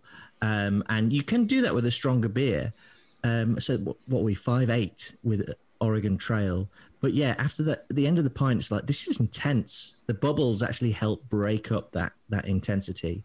I would drink that on cask again. I would definitely drink Pliny the Elder. And for some people listening, Pliny the Elder, the Latin enthusiasts, do insist on me saying that, but I like to say Pliny because that's how you order it at their brewery. But it's an interesting one because that beer is brewed like an English ale. That's open top fermentation. It's Simpson's malt, Golden Promise malt. You know, Pliny the Elder is designed to be like a British beer. It's based on traditional British brewing. So yeah, it would absolutely work on cask, but it's 8%. So if you put that through a sparkler, you'll drink it so quickly. I mean, if you've ever been to the Marble Arch and drank a few pints of Dobber, you know that after 3 of them, I think the room starts. The floor, the sloping floor gets steeper much more quickly than you expect. I have to admit of not taking much of what you said in there after you said the words Oregon Trail on Cask, because there was just this green mist of envy just descended around me. Bruce Barkler as well. Oh, stop it. And thanks to Matt for being on this week's show. Bye. Don't buy his book. And do you know what I found? Before we come to whatever, there's one other comment I want to go back to. There's two comments in there which are in direct polar opposites. The one about the method of dispense. So we had one comment saying, as a method of dispense, no, can't be considered modern. And then we had a quite extensive response from Mr. Bienouveau. Do you ever expect anything different from him? Well, no, I imagine that was the abridged version. So yes, it was. Yeah. Having a very different opinion. And do you think that does impact people's picture of cask beer? So, for example, most people, and I think going back to what Neil said about the media idea of a real ale drinker, whenever politicians want that pub moment, it is serving a traditional ale fairly much in a traditional looking pub with a traditional type of hand pull. But there are plenty of pubs which serve cask without it being through a traditional hand pull, but it's still cask beer. So do you think the cask, the way people view the cask dispense does make it feel less modern? I think the way cask beer is being marketed, by people like Caskmark, Cask Ale Week, who do a great job promoting it. It's been promoted as this traditional thing. But if you think about keg beer is not a new modern thing. It's been around for more than 50 years. It's as traditional as cask through a beer engine.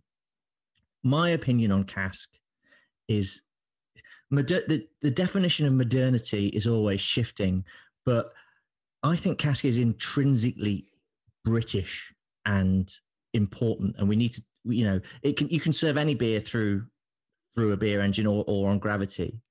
Cask beer is representation of British beer culture that you can't replicate anywhere else in the world. You see people do the odd cask in Europe or America or Australia or New Zealand maybe, but it's not the same. It's as unique to us as Munich Helles. We talk about modern. Lager's been around for nearly 200 years as we know it. West Coast IPA was invented in the early 80s, late 70s, depending on who you speak to. Not a lot of what we do in terms of beer is actually that modern. Even chucking in a load of adjuncts, I think cask beer is what you make of it. I think it's something to be cherished, but I think it is, people see it as traditional because of the way it's been marketed as this heritage British thing. But I think that's changing. I think the problem is with cask is a lot of people have been burned by a bad cask pint. It's one bad pint can put you off it if you're new to it. If you drink it a lot, you know that happens. Whereas a lot of mass-produced keg beer is it tastes the same all the time. Whereas cask is, you need that duty of care from the publican. It's an art form, and when it's done well, there's nothing that beats it. It took me ages to get there. I'm probably giving too much away about the book, but there's a lot of love for cask in there, and that helped me choose the beers in the book. I'm often called a crafty on the internet, and I'm like, yeah, okay. Well, part of this debate about craft beer and real ale being different things. Newsflash, they're the same thing. They always have been the same thing. I'm thinking of that spaceman meme. What do you mean? Cask ale's been craft beer all along? Yes, it has. It's just a different way of presentation. It took me a long while to realize that, but recently I've been drinking cask up here in Manchester, and it's just been outstanding. The quality, the breadth of styles. Think about Sonoma by Track. That is a modern beer, 3.8%. That is a great example of a modern British beer. And people want it on cask, but they only sell it to venues they know will do it justice. You can't get it everywhere. You won't get it down south. They only sell it to venues that they know will turn it over. And that's the thing, throughput. You know, if you can sell a cask in 24, 48 hours, that's great. Anything longer than that, and it starts to change. So that's something I've noticed living in the north for the last 9 months. Like when something good goes on cask, you go the next day, I'll have a pint of that. It's already run out. I saw Jarl. I had Jarl on cask this weekend. One of my favourite bars, Reasons to Be Cheerful, tweeted that they'd put it on. It was on Instagram. They'd put it on. And so late that evening, we arrive, and it'd been on for like 4 hours. And we get there, and they're like, "Yeah, there's a couple of pints left in the cask. It's nearly all gone." And I'm like, "That's that." But that's, you know, there's an appetite for it. People just, what I've noticed living here is people don't see a divide between them. They just want to drink nice pints, and people love a cask pint in the Northwest. So I guess I'm in the right place. Oh, definitely, definitely. Steve, to stop Matt spoiling any more of his book? You don't even need to read it now. Just listen to the Beer O'Clock Joe. What's your take on the question? Well, I was almost not listening there because I was too busy packing my stuff up to move to the Northwest. Because just that he's just sold it to us there. In terms of the question, I think it's quite interesting because the one thing that I'll come back to time and time again, Martin, is how many times on podcasts have we had a beer, and obviously we predominantly, I'd say, easily most of the time are drinking small pack beers when we record the podcast. Mm-hmm. How many times have we had a beer from a can or a bottle and almost one of our first reactions has been, "Oh my God, I want to try that on cask"? Oh, I would say a good 50%, I reckon. Yeah, and I'm sure there are listeners out there that will actually give us an accurate statistic of how many times we have actually said those words. But it is something that we say quite a lot, and a lot of those beers are from newer breweries, and they are what you would consider as being more modern styles. And I'm guessing probably even some of those beers feature in Matt's book as well. So I think for me, yes, absolutely, cask beer can and should be considered as being modern, and I think somebody summed it up perfectly in terms of it's not so much the dispense method, it's the ingredients that go into it that make it what it is. Well, if there was ever the description of an artisanal product, then cask done well from front to back would surely fit that descriptor. So for me, I would completely agree, but I also would agree with other people's thinking, but there are times when it seems it's a beer that you should never go near because it's set in the dark ages as well. So I think there is still a cask struggle going on out there. I think people have a very clear idea that if it's modern keg beers, so a lot of the craft beers, as we like to call them, are modern. That's it. There's no real discussion. And then a much wider discussion about whether it's modern or not. And I think some people would also don't want cask to be described as modern because they don't want the traditional moniker taken away. But I think you can be modern with a good tradition. Yeah, you can have both. Yeah. In my mind. So could you imagine a scenario where, say, Colonel put out their London Export Stout, limited edition, one-off cask? That could possibly change the whole thing, couldn't it? It would. I mean, the noise around that, one cask in one venue, one night only, it wouldn't even last a night. Not by the time we got there, no. So we have done a couple of casks before. I think I had a Damson Porter at their tap room, like their old tap room, and it was from Gravity. But yeah, if they had like Export India Porter on cask as a one-off, I'd be on the train. Could you imagine? Could you? People would be on the train from everywhere, Matt. I'd bring my own sparkler. No.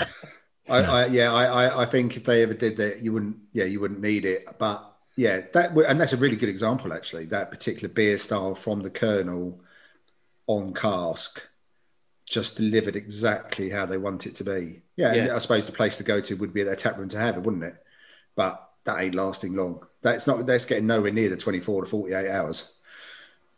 Yeah. That's just now. I don't want to talk either now. So you've had your moment with Matt talking about Oregon Trail on cask. Now I'm just imagining Colonel on cask. Well, I'll move on then and say that as always, we had loads of great comments on this poll this week, and if you do want to see all of those, there'll be a link in the show notes to the question. You can click through on that and you can have a look at what everybody's been saying. Keep the conversation going. Use the hashtag opinions, and you may very well find yourself in this next part of the show. Let us know, write it down. Let us know, write it down. Let us know your thoughts and bitter and lingerness. Write it down. Which is all about the Owl Lady this week, actually, because all of the feedback is about Danny's appearance on the last show and the things that she said and how great they were. So this is just a snapshot, really, from Bay Beer Reviews. Good to listen to the Owl Lady's Leam pub chat. From Chicken Dipper at Graham Solander. The Owl Lady is such a pleasure to listen to. The hairs on the back of my neck stood on end when she mentioned the much-missed Trafalgar wines in Brighton. Great episode, gents. From Simon Clark, Simon Carbon. Great show, guys. Always a pleasure to hear the Owl Lady as a guest. Her robust and passionate views on hospitality were spot on. Great to hear about her life as a landlady in a pub local to me. From Paul, you and RCD. Halfway through the episode and wonderful listening to you talking. With regards to Danny's memory of Dakota, as someone that drank a lot of alcohol pops back in the day, I have no recollection of this one at all. You obviously drank too many, Paul. That's the problem. I was going to say, maybe that's why he has no recollection. From Bamba Boozler at Gregor_J. Another great episode, folks. You are hitting them out of the park. I think the Owl Lady should become a permanent fixture. It's a nice balance. I don't reckon it's her last appearance. No, I don't think so. Not after this feedback. From Mark Johnson, very much enjoyed this. I completely forgot to send my extended thoughts on the poll, but the Owl Lady skillfully covered everything I would have said anyway. Great guest. My feelings on the hard seltzer in the sub box, it doesn't bother me as it was a one-off. Personally, I like the boxes that give me beers I wouldn't normally buy myself. Otherwise, I may well just pick them myself. The most recent Thornbridge box was a great example of that. And then finally from Cask Theology at Cask Theology, listening to the Owl Lady's passionate rant about my beloved hospitality, and it's bang on. Agreed with every word. Nothing else to say, apart from I can only assume that Mark Johnson's extended thoughts on the poll were delayed by his 4 hours in the Staley Bridge buffet with Matt. I make no apologies. But can I also say, I loved that episode. I think that's one of my favourite Beer O'Clock episodes in opinions episodes in recent times. She was brilliant. Hearing those stories of her life in hospitality. As someone I follow online, I didn't really know much about that from following her. I thought that was exceptional. And so, get Danny back on the podcast and shout out to the Ale Lady because she's well into her fitness as well and gives me loads of encouragement on my runs, which is always appreciated, but not as much as I appreciated listening to that episode. It was fantastic. We honestly probably could have gone on for a lot longer on that episode. I think the problem was we ran out of beer as very, very quickly as well. But I think we can probably guarantee that won't be the last time you'll be hearing from Danny, will it, Martin? No, definitely not. There's no reason not to have her back on. I reckon she's got plenty more to share. Yeah, easily. Well, while we've been going through that, I've finished, long ago, actually, finished my Braybrook Keller Lager. And I've got to say, a really delicious beer for you to have chosen for us, Matt. It's a lot of sort of malty, bready characteristics, and there's a hint of sweetness in it that I think you mentioned earlier on when you was talking about lager. Sometimes they can be a little bit too sweet. The sweetness in it is so balanced that it never becomes sticky sweet or sickly sweet. It's just so well balanced. It plays out, and it's just it's crisp and refreshing in a totally different sort of way. I just wish they'd put it in big cans or even better, 500ml bottles. Like whenever I drink one, it comes in a little bottle, and I'm like, I want half a litre of this. That would be lovely. I'm going to disagree with you a little. I really like the Braybrook branding. I think it's really distinctive. It really stands out. They're pretty much the only bottle of that shape, I think, in the UK. Yeah. And I think it'd almost be a shame to see their beers ending up in cans. I'm just selfish. I just want to drink. I get the volume point from Max. When I was in Plymouth and Vessel had their Hells on as almost like a permanent line during the summer.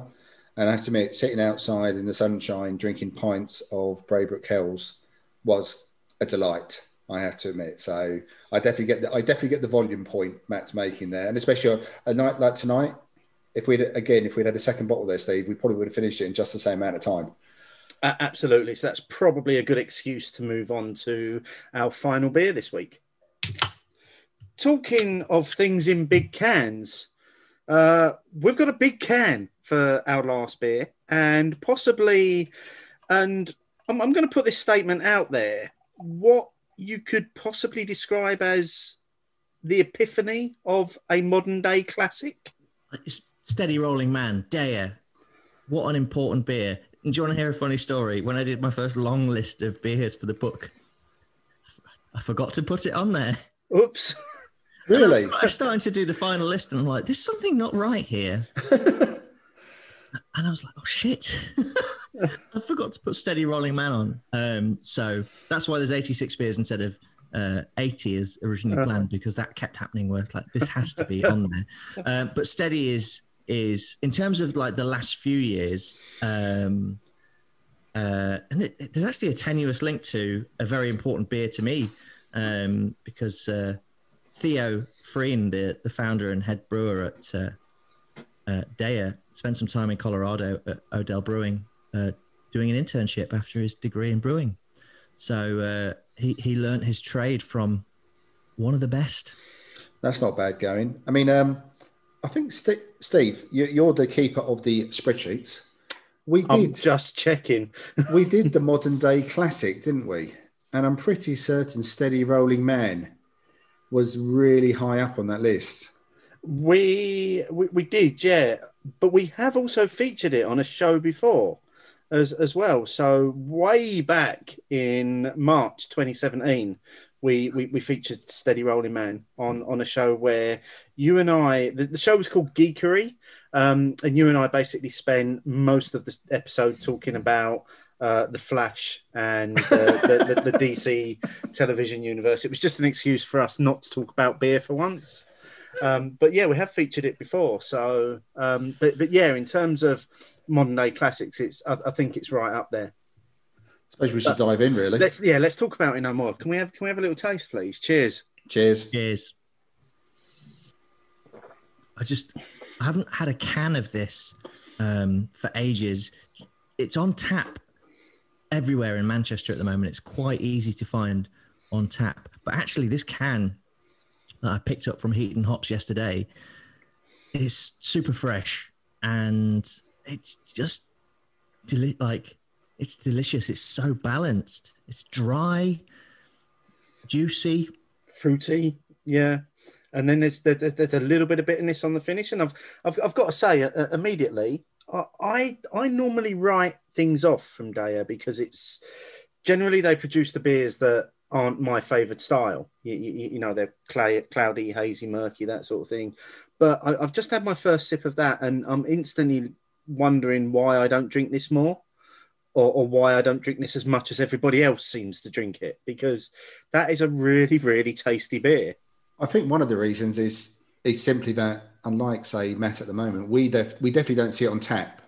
No, I mean, it was a struggle for us to source these cans for the show, and massive thanks to Paul at Two Brews, who came through because he had some stock in. And then I think I've only had it once, and again, it was on can. So I've never had anything other than the canned version myself. But I have to admit, when you pour it from the can, it's actually very clear. And when it settles in the glass, it seems to turn hazy. Yeah. I'm not sure how it does that, but it's definitely does not do what we often think these kind of beers do, Steve, which is too sugary, too sweet, unbalanced, a bit raw. It's definitely not any of those things, really. No, it's just a really, really tasty pale ale. I've just been thinking, so this beer is really easy to get hold of in Manchester. But if you think about the breweries we have here, like Cloudwater, Track, Pomona Island as one of the younger breweries, they've really normalized that hazy pale as something people really love in this city. And you know, Deya Steady is so good. It's a sure bet, really. So it's no wonder it's on tap in so many bars, because people have really adjusted to that style of beer up here. I can definitely picture a few bars which, if we look at maybe Essex, because my London scene is a little bit out of date at the moment due to recent times. There's definitely a few places who I know would take Daya on tap, but I've never seen it even there. Like maybe the Ale House or the Vic, Steve. Can't recall Daya being on at any stage. But yeah, I have to admit. So this is a 500 milliliter can, isn't it? Is that right? Yes. I believe so, yes. Yeah. Yeah, we probably should start talking to Matt about some other stuff because I have to admit, this is actually going down quicker than I thought it would. Yeah, because it's still quite warm this evening as we're recording, isn't it? So, yeah, Matt, obviously it's not just about the book, although that's what it's about at the moment. That there is quite a bit more to you than that. And you have appeared on the Beer O'Clock Show franchise. Maybe that's what I'll start calling it. The Beer O'Clock Show franchise. You have appeared a couple of times before. You were on a fairly early show that we did, and then your last appearance was back in 2015, which is obviously 6 years now. So that was back in October 2015, and I know this is the bit that you've been absolutely not looking forward to, shall we say? Bring myself to listen to it. They're just some little highlights from little snippets from your last appearance with us. So we were reviewing Hamilton's N7 beer, which you absolutely waxed lyrical about. You loved that beer back in 2017. It was a real staple of yours, and you were very, very complimentary about Hamilton as well as a brewery back then. Well, do you know what? N7 is a fantastic beer, and it was probably at its best when Charlotte Cook, who's been in the press a lot recently for her experiences at Brewdog, but she was head brewer there for a while, and it's kind of a Sierra Nevada Pale Ale style West Coast pale, right? And it was fantastic. And yeah, I really love that beer. But Hamilton these days are very into the pastry, that's done very well for them, crunch. And there's a few beers like that I really do enjoy, but like they kind of moved away from that. I get, but I've moved. So I used to see N7 on cask a lot in my North London drinking days. And no one in Manchester has heard of them. They're a regional brewery, really, in that respect. So, but yeah, I love that beer. I used to drink so much N7. Like, I think we're going to find out how much I loved it. Well, hyperbole from me, unheard of. Can I just say the last time I had it was last October, because they had it on at the Vic in Colchester. So they had it on keg in the Vic, and I'll read my exact Untapped checking for it. Such a consistent beer, lightly resinous with a subtle pine and malty citrus bitterness. And I gave it 4 out of 5. So I think it's still a good beer now when you can find it.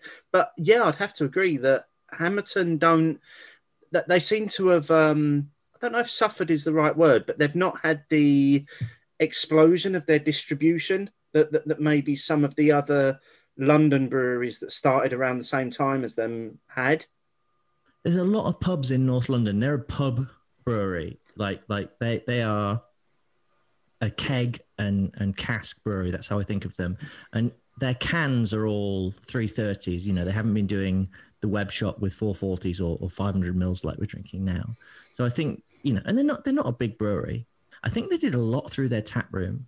I think the last time I saw Martin in person, we bumped into each other at the Hamilton, yeah, tap room. So, because that was quite near where I used to live in North London.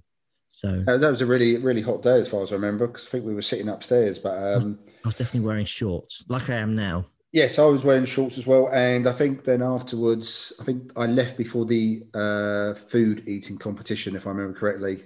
Oh, it was the birthday. Yeah, I was comparing a hot dog eating competition. Yeah. And I went around the corner to what is sadly no longer there, the craft beer company in Islington. So I went around there. Yeah, on White Lion Street. Yeah, that's cool. And drank Colonel to no one's surprise. Well, it's funny you should mention hot dogs, Matt, because actually that was quite the thing that you were talking about back in 2015, because you had just visited the new Brewdog hot dog bar in. Oh shit! And one of the questions that we actually asked you was, do you think that the concept has legs in the long run? And apparently not would be the answer to that. Did I say no? Yeah, I think you did say no. I think you said it might be like you'd visit it once and then maybe not go again. Yeah, that didn't. They changed that concept on that site so many times. It got lost, didn't it? Yeah. Yeah. Yeah. So some of the other things as well. I don't want to dwell on this for too long. Vocation had literally just launched. And you, Mark, and I were very, very excited about some of the early Vocation beers. We couldn't speak highly enough about them. The biggest news of that particular episode was that AB InBev had just bought Sab Miller, and we were pondering whether there would be a breakup of some of their assets, which again came true, didn't it? You had just finished revamping Total Ales to make it more of look more professional, and at the time you actually said you were trying to stand out from the crowd a little bit, and you were very, very excited that you had just started writing for Good Beer Hunting as well. Mm-hmm. So this is what I'm saying in terms of it feels like you were just on the cusp of something new in terms of your professional beer journey. I will say that a lot of things happened around that time. So I started doing events at the Duke's Head, which is sadly closed now, not because of the pandemic. Sometimes pubs just close. But I'd started writing my review column for Hot Burns and Black. I started writing for Ferment, and then Good Beer Hunting came in, and that was sort of mid 2015, and I was like, oh, maybe there's something in this. So early 2016, February 2016 is when I decided to make this my job. And I still, honestly, I have days when I pinch myself. I think about how ridiculous my job is, how unnecessary it is. I get to write about beer for a living. I essentially invented the job for myself. But yeah, it was never my intention though. When I started the blog, I just wanted an outlet. But I don't know, when things start going your way and you have a chance to pursue something like that, what are you going to do? When it made sense that I could be a beer writer, I had to do it. And now I've been doing it for 5.5 years professionally. I want to do it until I'm old. I want to be like Roger Protz. Like this is my hopefully lifetime career. Like Roger is incredible. He's been writing about beer for 50 years, written so many books and recorded some of the most important things in beer history. And he's actually given me a lot of advice, which is, remarkable. And I look to him and think, yeah, I would like to be in that position one day. And we'll come on to talk about what you're doing with that in a moment. There are just a couple of other points I want to make about that last show that you appeared on, and they're not actually to do with you, they're to do with Martin. Because back on that show, Martin almost won our famed Prize This Prize, but he was literally pipped to the post on the evening of recording by Son of a Gun, who went on to win many, many Prize This Prize competitions. But Martin had also been upgraded in that show to a regular contributor status. So that's how things end up panning out, mate? If only I'd known then what I know now. Yeah, and just the other thing is we did the Hot Topic, which obviously was where we used to talk about the polls that we were running, and that obviously went on to become Opinions, and it was all about pumpkin beers and how much we hated them. So some things never change. Well, you know what's coming this autumn, in America at least? Pumpkin seltzers. Oh, let's not even go there. Let's reel it back into what you're doing now, Matt. So I think you've got to be living under a rock if you haven't heard of Pellicle and you're into beer. Tell us all about how that came about, what it is, where people can find you and where you hope to take it in the future. Pellicle, actually, I think I spend most of my time on it or thinking about it. And I need to spend more time doing freelance stuff and pay the bills. But Pellicle I love that it's still going. So it's a magazine, it's a website and podcast that I founded with a guy called Johnny Hamilton, who's a very close friend of mine. He is a very talented brewer. He works for New Barns in Edinburgh, makes incredible beer. But it was actually his idea. So I worked for Good Beer Hunting for 3.5 years, and I eventually became an editor there, and then decided to part ways because they were going down more of a trade industry reporting route, and I really wanted to focus on, and I was doing more editing and events. I really wanted to focus on writing, which I'm glad I did because I've done a book, which was kind of like the objective.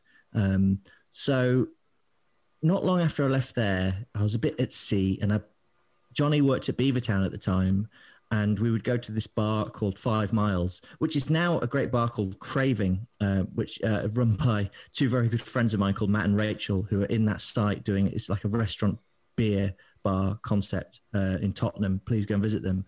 But we went to 5 Miles, and he was about to go on this trip to the US, and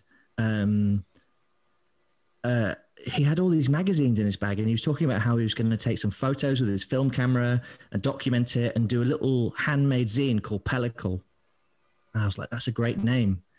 And basically, we discussed it in the evening, and I went home and sent him a text in the morning saying, we should have a chat about this. I think I could do something significant, but I'd also bought the URL.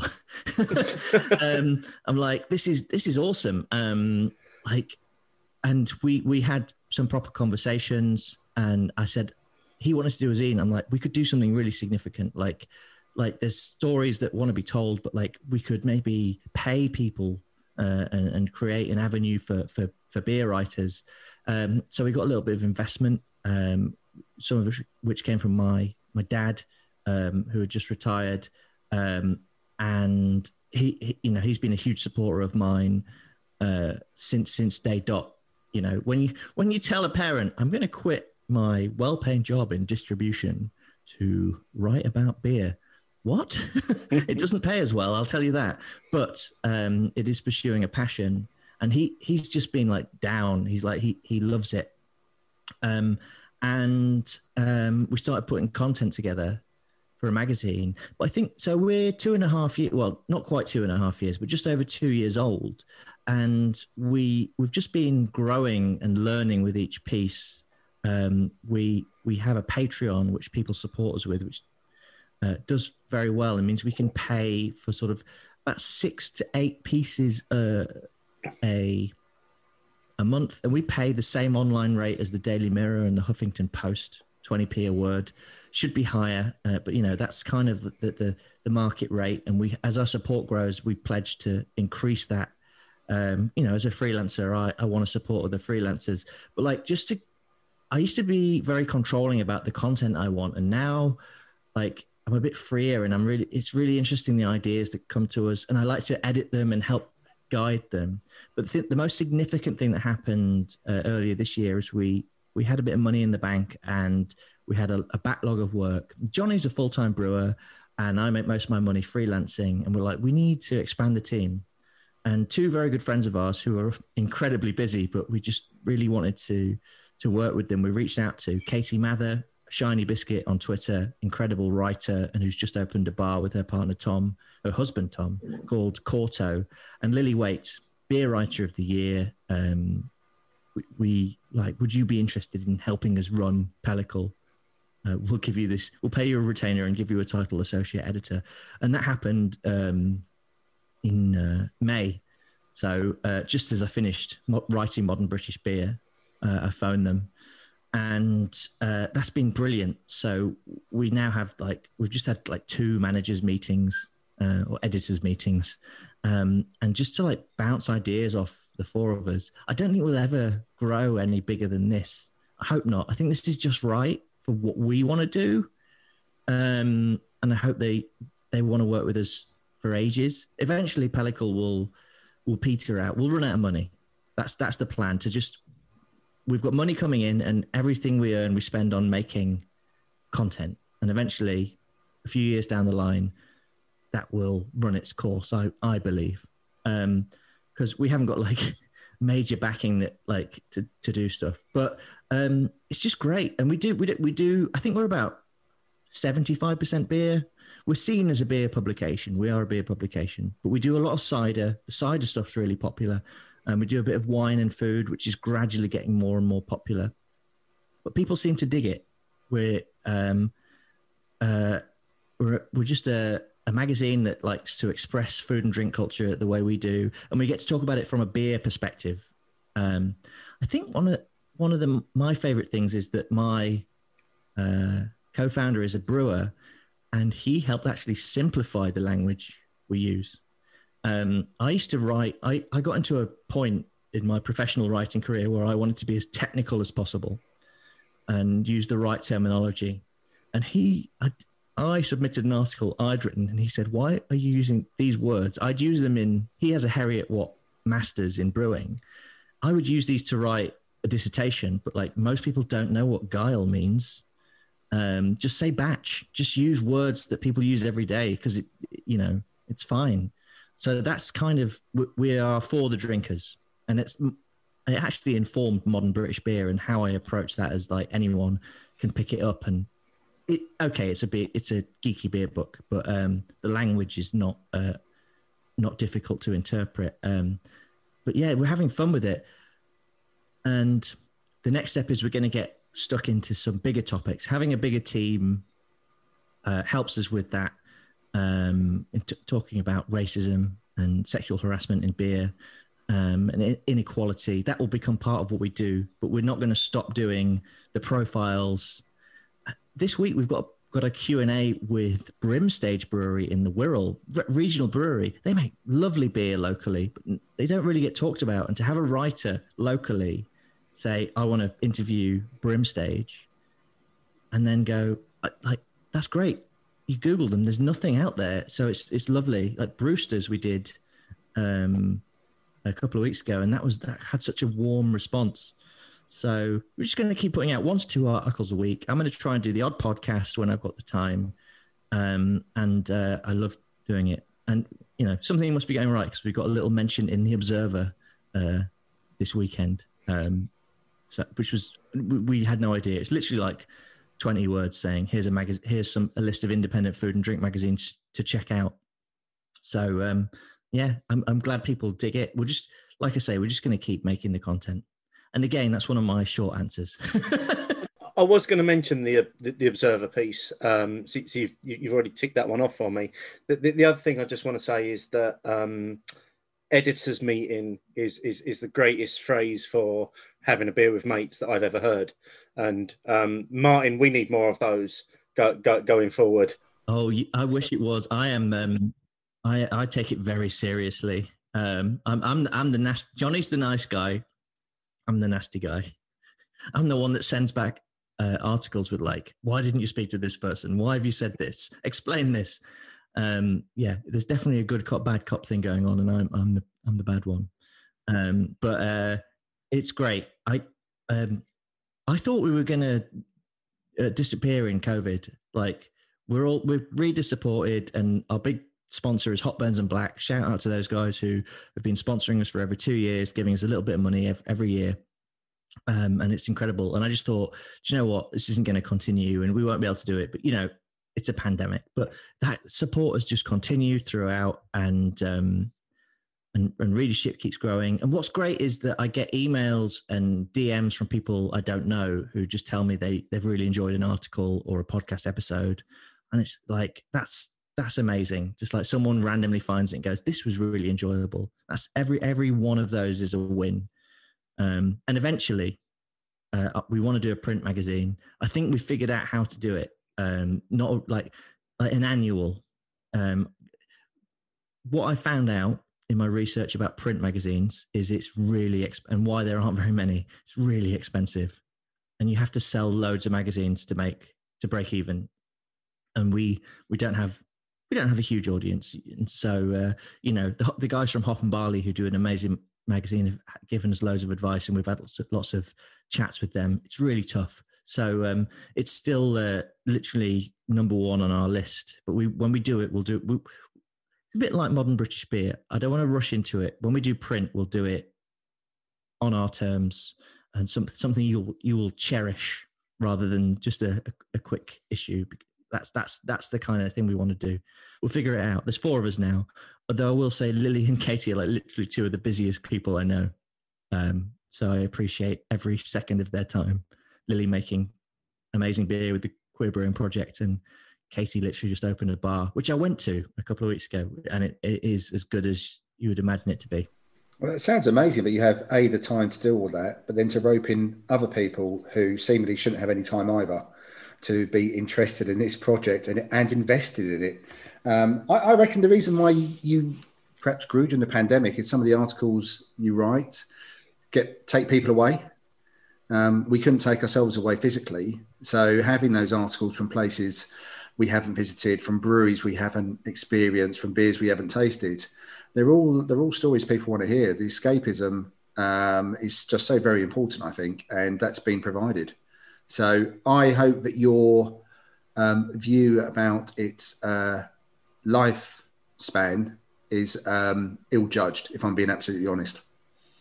We'll figure it out. We need to figure out we put a lot of hours into it. We need to figure out how to pay ourselves a bit more. This year we started paying ourselves a small amount every month, which is nice. It's not really, it's less than minimum wage, a lot less, but it's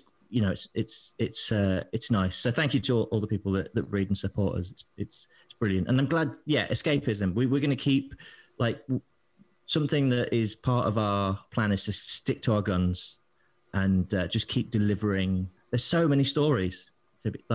When people all message me and say, I'm thinking about starting writing about beer or something, but there's lots of people that do it already. I say, no, do it. There's never enough voices. You guys must have experienced this in the pandemic. There's a lot more beer podcasts now. But I think there's so many. If anyone's covering beer, there's so many uncovered stories, so many breweries that don't have a voice. Breweries are quite shy generally with the media. When I was doing Modern British Beer, a lot of them are like, oh, you want to talk to us about this beer? Why? I'm like, because I think it's interesting. There's still a lot of that in beer. So, get writing, get recording, but find the uncovered stuff. There's 2,000 breweries in the UK. And I think I read about the same 50 every week. So it's time to to dig into these unwritten stories. I don't know about you, but my steady rolling man is rapidly evaporating from the glass. So we probably need to get some questions for Matt from our listeners. Questions fill my head. So first of all, from Simon Dewhurst at Simo Sloth, what do you think is going to be the next big trend in craft beer? And I'm going to add a little bit to that. How often are you asked that question? Well, at least once or twice a year. Do you know what the next big trend is going to be? Is going to be wheat beers. So we've seen this amazing move to lagers, and now if people are being pulled into craft beer by a good lager, then the opportunity is not putting a hoppy pale in front of them, because that can be quite shocking if you've gone from mainstream lager to craft lager. And, I'm looking at what happened in the US maybe 10 years ago.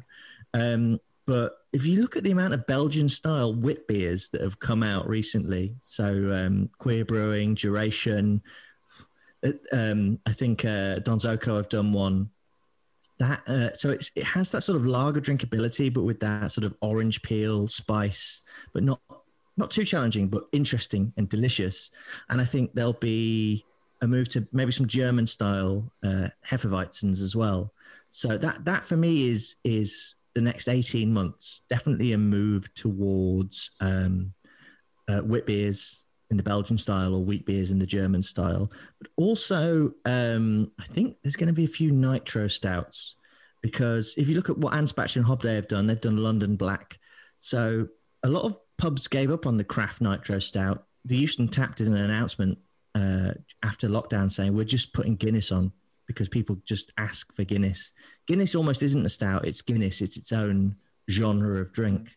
But I think there's an opportunity for nice nitro stouts. So Anspach and Hobday. Next time I go to London in a few weeks, I will be trying the London Black. But I think we might see a few more of those. But dark lagers as well, maybe. Something that is sort of has that roasted malt character, but is super drinkable. I will just say that maybe a little bit ahead of the curve there at the weekend at Clayfest, we may have nitroed Utopians. Called it. Chernay Speciani. And yes, it was every bit as good as you imagined it would be if that was poured through a nitro tap. I'll tell you what the other trend's going to be is radlers. And I don't mean craft breweries making radlers. I mean the big radlers, the Stiegels and Schofferhofers. They're just going to be on tap everywhere all the time. That 2.5% fruity. I mean, it's a wheat beer. It's a wit beer. They're going to be a normal thing you see on tap in every venue. It's already happened, but I don't think it's going to go away. That'd be awesome if those kind of beers are more regularly found on tap. Who would have thought, Steve, on a podcast you'd be talking about nitroed fuggles? Exactly. Never. Not 9 years ago, mate. That would never have even crossed my mind. That's for sure. Next question is from Malt Traval at Maltow. What is the legacy of the pandemic going to be on the beer world? Is it investment in small pack that will need recouping by the brewers? Therefore, is high ABV here to stay? And are home bars now a mainstream thing? That's a great question, because I think one of the biggest legacies of the pandemic will be table service. Tomorrow, my job is I'm going to write an op-ed, an opinion piece about table service. I think it's brilliant. Turning up to a pub that I've booked and I know I've got a seat and I can stay for a couple of hours. Someone said, you don't get the conversation with bar staff. I've had some lovely conversations with staff in busy pubs, 30 seconds. I've spent a lot of time in the US where that is just how bars operate. And I admit, I'll be honest that some pubs will probably, like, bar service will be better than table service, but the places that have done table service well, I hope it continues. I think it's fantastic. I enjoy that experience, and I know not everyone does, but food, like having just a snack, like something more than a bag of crisps. I think a few pubs have started doing a bit more food, or a food pop-up. I think that was a massive opportunity. If you're going to sit someone down and you can put like a slice of pizza in front of them, or anything, or a toasted cheese sandwich, that's great. Keep, like, rather than go have a pint or two and go, I'm hungry, I'm going to go down the road. No, you've got a sandwich maker and you can give them something to keep them going. I've seen a few places do that. But in terms of small pack, yes, that's going to grow. But there's this, let's not get too deep into it, but there's this massive disparity between supermarkets and the on-trade. The price difference. We're drinking a beer like Steady Rolling Man that is £6 a pint, but you can buy Hazy IPA in the supermarket for £2 a can. So yeah, people are going to stay at home. Why would you? A lot of people are like, there's 50,000 cases. Why would I go to a pub? I don't feel safe when I can drink beer at home. I can get a mini cask. So yeah, it's going to be, we're only at the beginning of really recovering. We've not even started the recovery from the pandemic yet. So there's going to be a lot to work through. And I think the pubs that are going to win are the ones that are willing to adapt rather than resist and say, we want to go back to how we are. The ones that are going to win are going to be like, maybe it's the combination. Maybe it's remembering to, like, print your beer menu and put it on a table. Just talking about your table service beer, I think you made two really good points there. One was literally just how nice it is and talking to people. So the North City Tap in Leeds, me and my friends, we went there twice, and I went there once on my own before I came back again. And every time whoever was serving us came out, they always had time to talk to us while they were giving us the beers. More so than I would say when we're actually going to the bar and breaking a conversation between the 5 or 6 of us. But also, if I look back at my traditional beer drinking days in pubs when I'm standing up, then that's probably where my aversion to eating food came from in a pub, because I can't do food and hold a beer. Those two things can't work.